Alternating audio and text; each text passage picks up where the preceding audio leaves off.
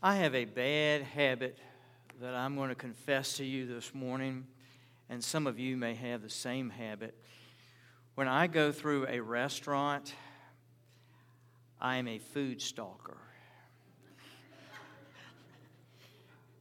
As I walk through the restaurant, particularly if where I'm going to eat, I have to go past a whole lot of other places where people are eating, I look over what other people are eating.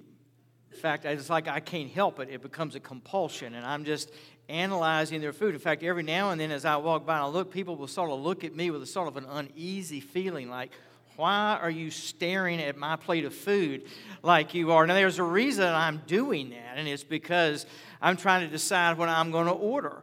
And I'm trying to decide, does this food look good? Does it look appealing?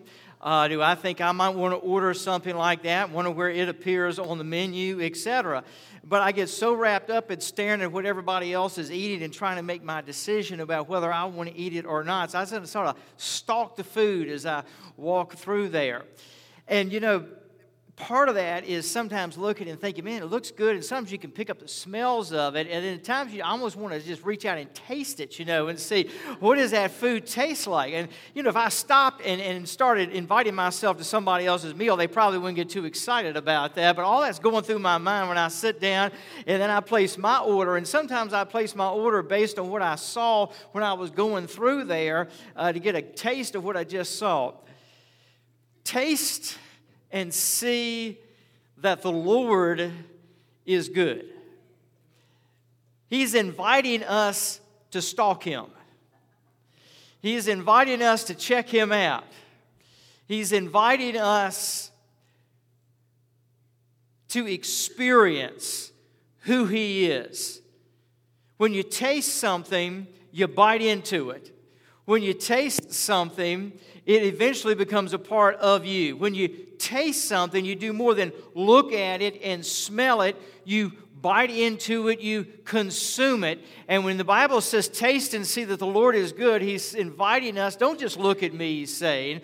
Don't just admire me from a distance. I want you to jump in. I want you to experience me. And I want you to take me into yourself. Now, how do we do that? The place we do that, the time we do that, is called worship. Worship is about tasting Him and experiencing Him and being changed by Him. If you have your Bibles, if you turn with me to Revelation chapter 7. Revelation chapter 7. We're going to look today at what it means in the experience of worship to taste the Lord. And the way that we're going to do that is we're not going to look back at worship. We're going to look forward. We're going to look forward to how we will worship someday when we are in His presence. In fact, this also gives us a glimpse of those who have preceded us to heaven and how they are worshiping right now. How do we best learn how to worship? By looking forward to seeing how God is going to have us worshiping Him someday. Now, who gets to do all of this worshiping, etc.? We're going to look at that today and see what qualifies us, because a lot of folks say, I'm not qualified to worship. So we're going to find out who is qualified to worship. Now, let me give you the background of this passage. The Roman Empire controlled the world when the book of Revelation was written. In fact, the writer of the book of Revelation was the Apostle John. He had been exiled by the Roman government to a tiny island out in the Aegean Sea called the island of Patmos. And he was there that he wrote the book of Revelation. Now, if you lived in the Roman Empire at that time, you would be compelled to engage in what was called emperor worship. And that is the emperor of Rome, who was basically a dictator. You worshiped him. Emperor worship was becoming more and more popular, and your way to sort of climb in your influence was to worship the emperor. Allegiance to the emperor was essential. Now, when the emperor of Rome would travel around the Roman Empire, he was accompanied by various officials and advisors. And he had this movable throne, and each town and city he would go to, as he entered the city, there would be shouts of acclamations to him as the emperor. And then he would sit on this throne in that particular town, and he would have 24 officials that would sit around him. And that circle of officials sitting around the emperor with the shouts of acclamation was a way of saying, hey, the emperor is here and you are to worship him. Now, we will notice in this passage of Scripture, and you see within the book of Revelation, that the color white appears. And we're going to see the folks worshiping him here in white robes. White was the normal ritual apparel in Greek culture, and it was also the color that the Roman generals would wear when they returned from battle victorious. Now, the songs of Revelation are not long songs. They are more what we would call explanations and almost shoutings of praises to God, and they mirrored the explanations that were repeatedly sung to the emperor in that day. And what John, the writer here, is doing is he is taking the imagery of the Roman Empire and he is applying it to God, and he's doing that for two reasons. One is so that the readers, the original recipients of Revelation, could identify and understand what he was talking about. The second reason he is doing that, he is saying the Roman emperor, who was Domitian at the time, presents himself as the one who's running the show and calling the shots, but God Almighty is really the one who is running the show and calling the shots. Now, the picture of the throne of God that is given to us in the book of Revelation is fascinating. You have the throne of God, and we're going to see it in the 7th chapter of Revelation, and then it is surrounded by what we would call concentric circles. The most inner circle is the great multitude of worshipers, and they have come to worship at the throne of God and to praise Him and to be in His presence, having gone through what the Scriptures call great tribulation. The second group that's out there are the 24 elders, and you see the correspondence there between the 24 elders of the book of Revelation and the 24 officials that would have been around Domitian's throne. And that the 24 elders that surround the throne and the four living creatures. I don't have time today to go into that. And then the third concentric circle, the farthest one out, are the angels. Now, in this passage today, we're going to see all three concentric circles begin to worship. The worship begins with the multitude of folks that are closest to the throne of God. It is then picked up by the elders and the four living creatures, and then the angels and the farthest circle then respond back in worship to Him. Revelation chapter 7, and we begin with verse 9. John writing, "After this I looked," and this is the vision or the revelation that John is given. "After this I looked, and behold, a great multitude that no one could number, from every nation, from all tribes and peoples and languages, standing before the throne and before the Lamb, clothed in white robes, with palm branches in their hands, and crying out with a loud voice, 'Salvation belongs to our God who sits on the throne and to the Lamb.' And all the angels were standing around the throne and around the elders and the four living creatures. And they fell on their faces before the throne and worshiped God, saying, 'Amen, blessing and glory and wisdom and thanksgiving and honor and power and might be to our God forever and ever. Amen.' Then one of the elders addressed me, saying, 'Who are these, clothed in white robes, and from where have they come?' And I said to him, 'Sir, you know.' And he said to me, 'These are the ones coming out of the great tribulation. They have washed their robes and made them white in the blood of the Lamb.'" Who qualifies to worship? Well, we see who qualified to worship in this passage of Scripture. The first qualification for worship is that you have to dress right for worship. The first qualification for worship is you have to dress right for worship. Now, how were these folks dressed? Well, the first thing we're going to see is they were dressed like God made them. They were dressed like God made them. Notice verse 9. "After this I looked, and behold, a great multitude that no one can number." And then notice how he identifies the multitude. "From every nation," the Greek word there is ethnos, from which we get our word ethnic. So in a sense, he's saying every ethnic group. "From every ethnic group, from all tribes and peoples and languages." Now, when I was growing up as a boy, I used to see depictions of heaven. We would look, they sometimes in your Bible or whatever, they'd have depictions of heaven or depictions of the second coming of Jesus. And this is what I noticed when I would look at them over and over and over again, and I just got very customary to see them. Everybody had the same color skin. Most cases, they were Caucasian with beautiful flowing blonde hair. And so I looked at those year after year after year and decade after decade, and I just assumed when we all got to heaven, we're all going to be Caucasian with long flowing blonde hair. At my age, I'll just be glad to get to heaven and have some hair. I don't care what color it is. My theme song with my hair is No Never Alone. I tell you, that's the way. I walked into a Sunday school class a few weeks ago, and Jacob looked at me and he says, Pastor, you got a long hair hanging out over here. I said, listen, I grow them as long as I can and swirl them all over the place to cover it up. And then somewhere along the way, I saw a depiction of heaven that had been put together by someone of Asian descent. And everybody looked Asian. And my initial response was, that's not what you're going to look like when you get to heaven. And what I began to realize was that my understanding of heaven was based on a cultural expression of whoever did the artwork.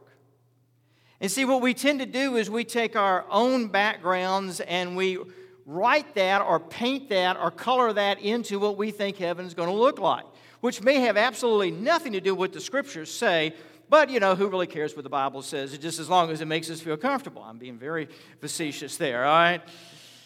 Notice what he says, because this is the picture of heaven. This is the picture of what worship is going to look like when we get there someday. Every ethnos, every ethnic group, all tribes and peoples and languages. You don't shed your skin tone when you get to glory. God made us different, and that's the way we're going to be in heaven. So we're not going to all walk around looking the same. That's what Revelation chapter 7 is teaching us. So how do you dress for worship? Be yourself. Be the way God called you. Be the way God made you. Be the way God put you together in your culture, in your background. That is the way we're going to worship when we get to heaven. So the first way, now notice the second thing it says about these folks in verse 9. He says they are clothed in white robes. Now, what is the significance of being clothed in a white robe? And I don't know if the idea is that they're actually in a physical white robe with symbolic language here. But what is the idea of being clothed in a white robe? Well, in the Greek culture, that was ceremonial dress. For the Hebrews, it meant that that's the way that the priest dressed when they entered the presence of God. So the first idea is that he dresses us, prepares us to enter into his presence.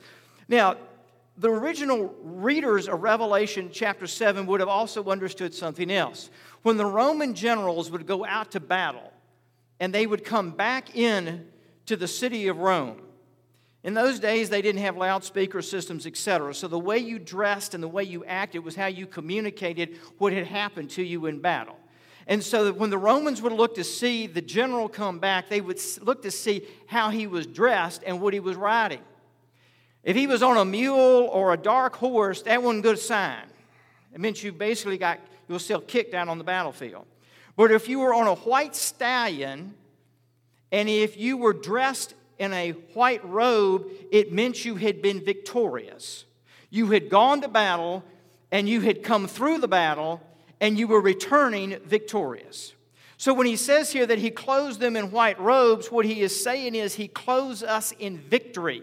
This multitude has been through battle, and they are coming into the presence of the Lord God in heaven, and they are coming in victory.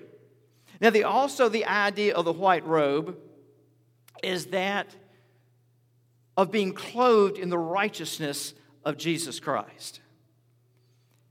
And that clothing in his righteousness, this white robe, is modeled after his resurrection robe, glowing with the power and presence of God.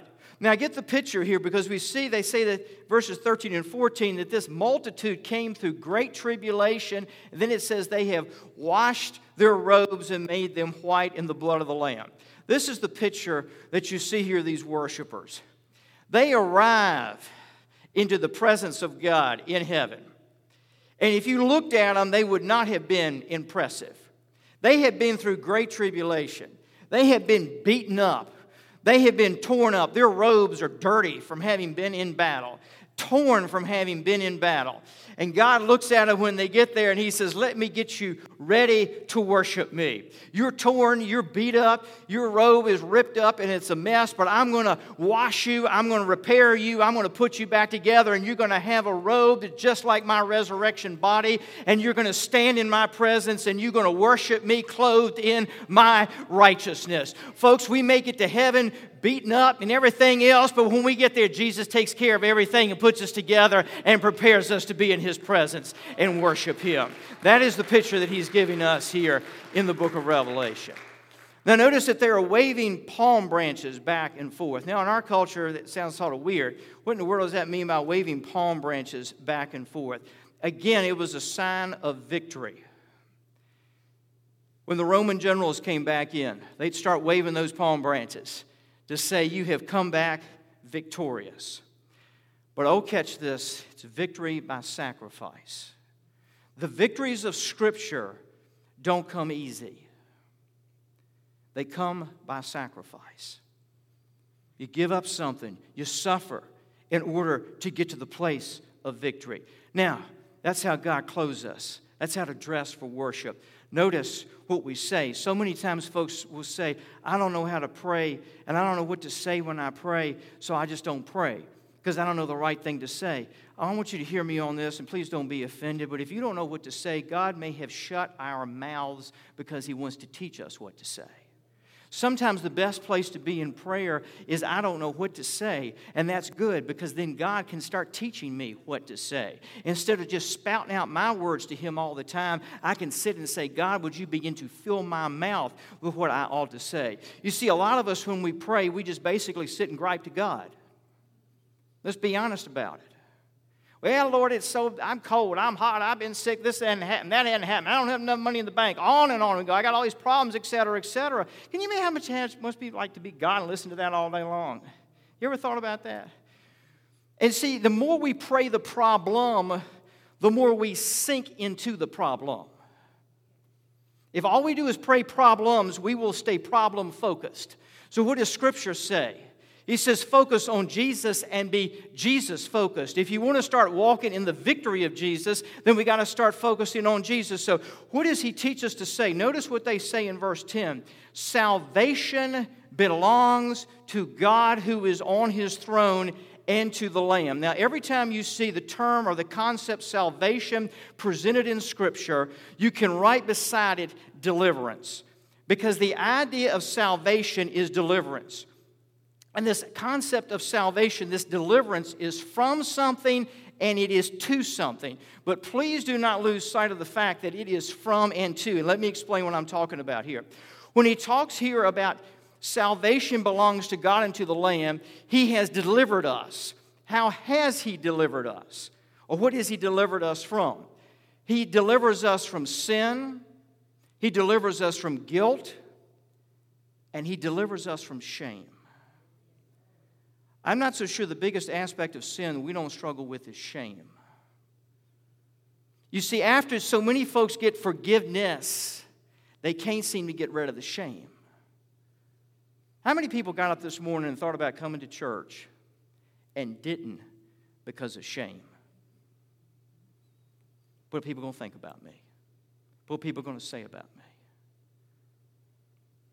Shame. I can't get the victory because look what I did 10 years ago, 5 years ago, or how I grew up. Shame. I can't remember if I told you guys this funny story or not, but bear with me if I have. But I got a friend of mine, pastors in Norfolk, and he had a person tell him they could not come to church because if they came into church, the roof would cave in. And he assured them the roof would not cave in if they came to church. They came to church that Sunday, and so help me, where they sat in the pew, the chandelier fell in. During the worship service, he said, sitting there, and the thing falls in right during the worship service, hits the pew right in front of them. They said, I told you the roof was going to fall in if I ever came to church. Shame. He delivers us from the shame. Jesus delivers us from the battlefield of the cross. You see, when Jesus went to the cross, He went out on the battlefield of our life, and He did battle with the shame, with the guilt, with the sin. And He won so that He could walk off of that cross and deliver us from the power of sin and shame and guilt. He came to us in our mess so He could deliver us. Verse 10 says, salvation belongs, deliverance belongs to our God who sits on the throne.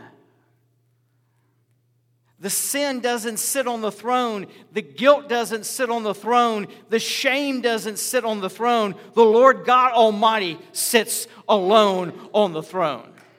Don't let something sit on the throne of your life and take the place of the one who really sits on the throne. Because that's where He delivers us and He gives us freedom. Salvation belongs to our God who sits on the throne, verse 10, and to the Lamb. Now, we looked at this last week, the concept of Jesus presented repeatedly through the book of Revelation as the Lamb of God. What is the idea there? We saw last week that it means that He carries in His body throughout eternity the marks of the crucifixion, in His hands and in His feet where the nails were, in His side where the spear was thrust into Him. So He's the Lamb of God, and when we look upon Him, every time we worship Him, we look upon Him as the one who died for us. But I want to take it to the next level. Who's to the Lamb, to our God who sits on the throne, and to the Lamb.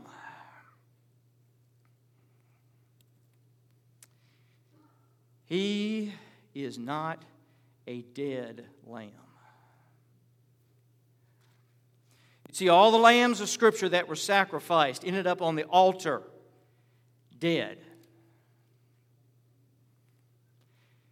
But the Lamb of God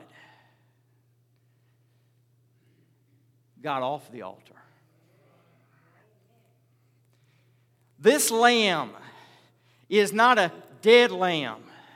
He is not even a weak lamb. He is a victorious, alive lamb. He is a lamb who wears a crown as the King of Kings and the Lord of Lords. We serve a lamb who is alive. We serve a lamb who is resurrected. We worship a resurrected Savior. And how can you and I have deliverance? Because the Lamb of God, who is the resurrected Lamb of God, delivers us in the power of His resurrection. And I can't stress this enough. He is the Lamb of God who gives the deliverance. Deliverance ultimately has to come from Jesus. You can positive think all you want to, and that's good. But if you want eternal, real deliverance, you got to look up the Lamb of God to get the deliverance. Now, notice what they do when they begin to worship Him. Verse 11, it says that they're standing. Why are they standing? Because they are lingering in His presence. Folks, worship cannot be rushed. Worship cannot be rushed. You stand, you linger in His presence. Then it says, verse 11, that they fell on their faces. They were bowing to Him in submission. Verse 12, it says that the angels begin their worship by saying amen to what the great multitude has just said. And then they begin to worship, and then they conclude their worship, verse 12, with amen. The idea is that the multitude breaks out in worship, and it sort of ripples back, and then the angels say amen, and then they fall down, and they begin to worship. Now, what do they say? Beginning with verse 12, because what they say is where we can learn from them how to worship. The first thing they say in verse 12 is blessing. They bless God. What does it mean to bless God? The Greek word there means to speak well of someone, to celebrate someone with praise. In other words, they stand there in the presence of God and they begin to celebrate who He is. They celebrate what He has done. And they begin to praise Him for who He is. And they begin to praise Him for what He has done. Before you praise Jesus for what He has done, praise Him for who He is. And they begin to bless Him. They bless Him for His goodness, for His work of creation, for what He did to save them. Next, verse 12, they say, glory to you. The idea there is they recognize His majesty. The word glory there means honor that comes from a good opinion of somebody. In other words, they were looking at Him and they were saying, Lord, as I look at you, as I experience you, as I probe into who you are, I begin to just speak back to you your majesty. As I experience the majesty, the kingship of who you are, then I speak it back to you and I worship it back to you. Verse 12, they say you are full of wisdom. Carries two basic ideas there. Idea number one is that, Lord, we look at your plan of redeeming us. Lord, we look and we see how you sent your Son to die on the cross and shed His blood for us and rose from the dead. We see how you took us and you cleaned us up and you changed us and you accepted us and you restored us and you saved us and you claimed us and you're proud of us and you made us your own. And Lord, we bless you and we praise you and we worship you, Jesus, for what you have done. Oh, I tell you, the greatest place to start in prayer is to just start praising Him for how He saved us and how He cleansed us and how He claimed us. I like what the old guy said years ago. I got saved on the particular day he gave it, and he said, and I never got over it since. And the day we get over the fact that He saved us is the day we're in trouble. They are standing there in His presence, and they are thanking Him and blessing Him for what He has done. Let me tell you, if you will learn to praise Him and bless Him for saving you, cleansing you, and delivering you, you won't fall back into the same bondage again. When Satan robs us of the praise of deliverance is when he's trying to pull us back in bondage again. They are praising Him for what He's done there. The wisdom, Lord, of what you did and how you did it. It's also the wisdom of seeing my life forward. I praise you, Jesus, that you got the purpose. I thank you, Jesus, that you have got the answers. I thank you, Jesus, that you are the way maker, that you're going to make a way for me into the future. I don't have a clue, and sometimes in life we don't think, I don't know how to put one foot in front of another to take on life right now, but I know who does.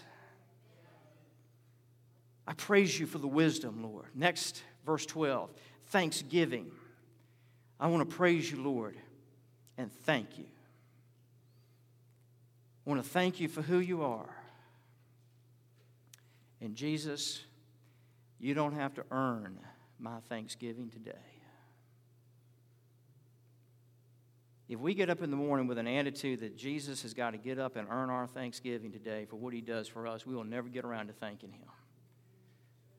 But if we get up in the morning, I loved, when I was back in Norfolk, I loved what my African-American brothers and sisters in Christ used to say.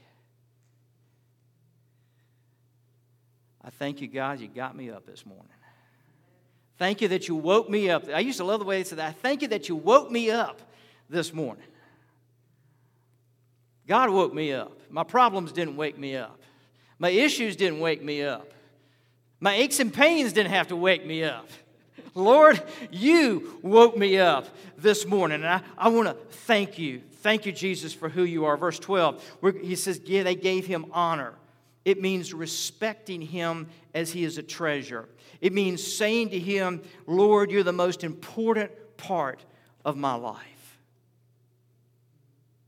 Then, two words closely connected to each other. Lord, we praise you because of your power. Everything that Jesus faced, He faced it, He faced down, but He got stronger. He came off of the cross stronger than He went on the cross. He came out of the tomb stronger than how He went in to the tomb. Everything that Jesus faced, He faced it down, and He came out stronger. Lord, you've got the power. In Jesus, death didn't lead to a grave. Death led to a resurrection. Lord, you got the might. That's your work, your mighty works. Everything that Jesus, you've done. You've done in your might. But sometimes we don't understand the might of God because it doesn't function the way we think it should. If you're sick and you require surgery, and you're there in that operating room, and the surgeon comes in, you want a mighty surgeon. But you don't want a surgeon who's going to walk in there hollering and carrying on and throwing scaffolds around the room. You want a surgeon who's going to quietly walk in there, take his scaffold, and with the might that's in his hands and in his brain, carefully begin to operate on you. The idea of the might of God is that He doesn't have to be allowed to get His work done. He doesn't have to intimidate to accomplish His task. He carefully, with His intelligence, His ability, applies Himself to our lives. So when we get disappointed with God that He's not loud enough and not Hollywood-like enough, might doesn't have to do that, particularly might that expresses itself in love. Taste Him, experience Him, worship Him. After Jesus rose from the dead, He appeared to His disciples. And the story is recorded in John chapter 21, verses 9 through 13. When they got on the land, they saw a charcoal fire in place and fish laid out on it and bread. Jesus said to them, "Bring some of the fish that you've just caught." So Simon Peter went aboard and hauled the net in ashore full of 153 fish. And although there were so many, the net was not torn. Jesus said to them, "Come and have breakfast." Now none of the disciples dared to ask Him, "Who are you?" They knew it was the Lord. Jesus came, took the bread, gave it to them, and so with the fish. They came as fishermen. How God had clothed them. This came who they were. They came clothed in failure. Because all of them except for John had denied Him and walked away from Him. And Jesus said, "Come over here. Because you're going to taste more than fish this morning." And as they sat there with Him, I love it how it says they reached down and gave Him bread. He gave them bread and He gave them fish. The last time He gave them bread was at the Lord's Supper. And they recognized that He was reaching out to them. And as Jesus gave them the bread and the fish, they tasted forgiveness. As Jesus gave them the bread and the fish, and they looked into His eyes, they tasted restoration. Back with Him again. As Jesus reached out to them, and they reached out to Him, and they took their hand and put it in His hand in order to take the bread and the fish, they connected to Him. And they tasted connection. Oh my gracious. And when their hand engulfed His hand, they felt a warm hand, not a cold, dead hand. And when they took the fish out of His hand, they felt blood pulsating through that hand. And they tasted resurrection that morning. And folks, when you taste forgiveness and you taste restoration and you taste connection and you taste resurrection, that makes for worship. Let's pray.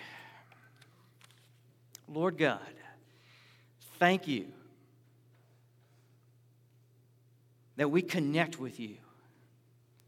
We are restored by You. We are forgiven by You. And Jesus, we can touch resurrection in You.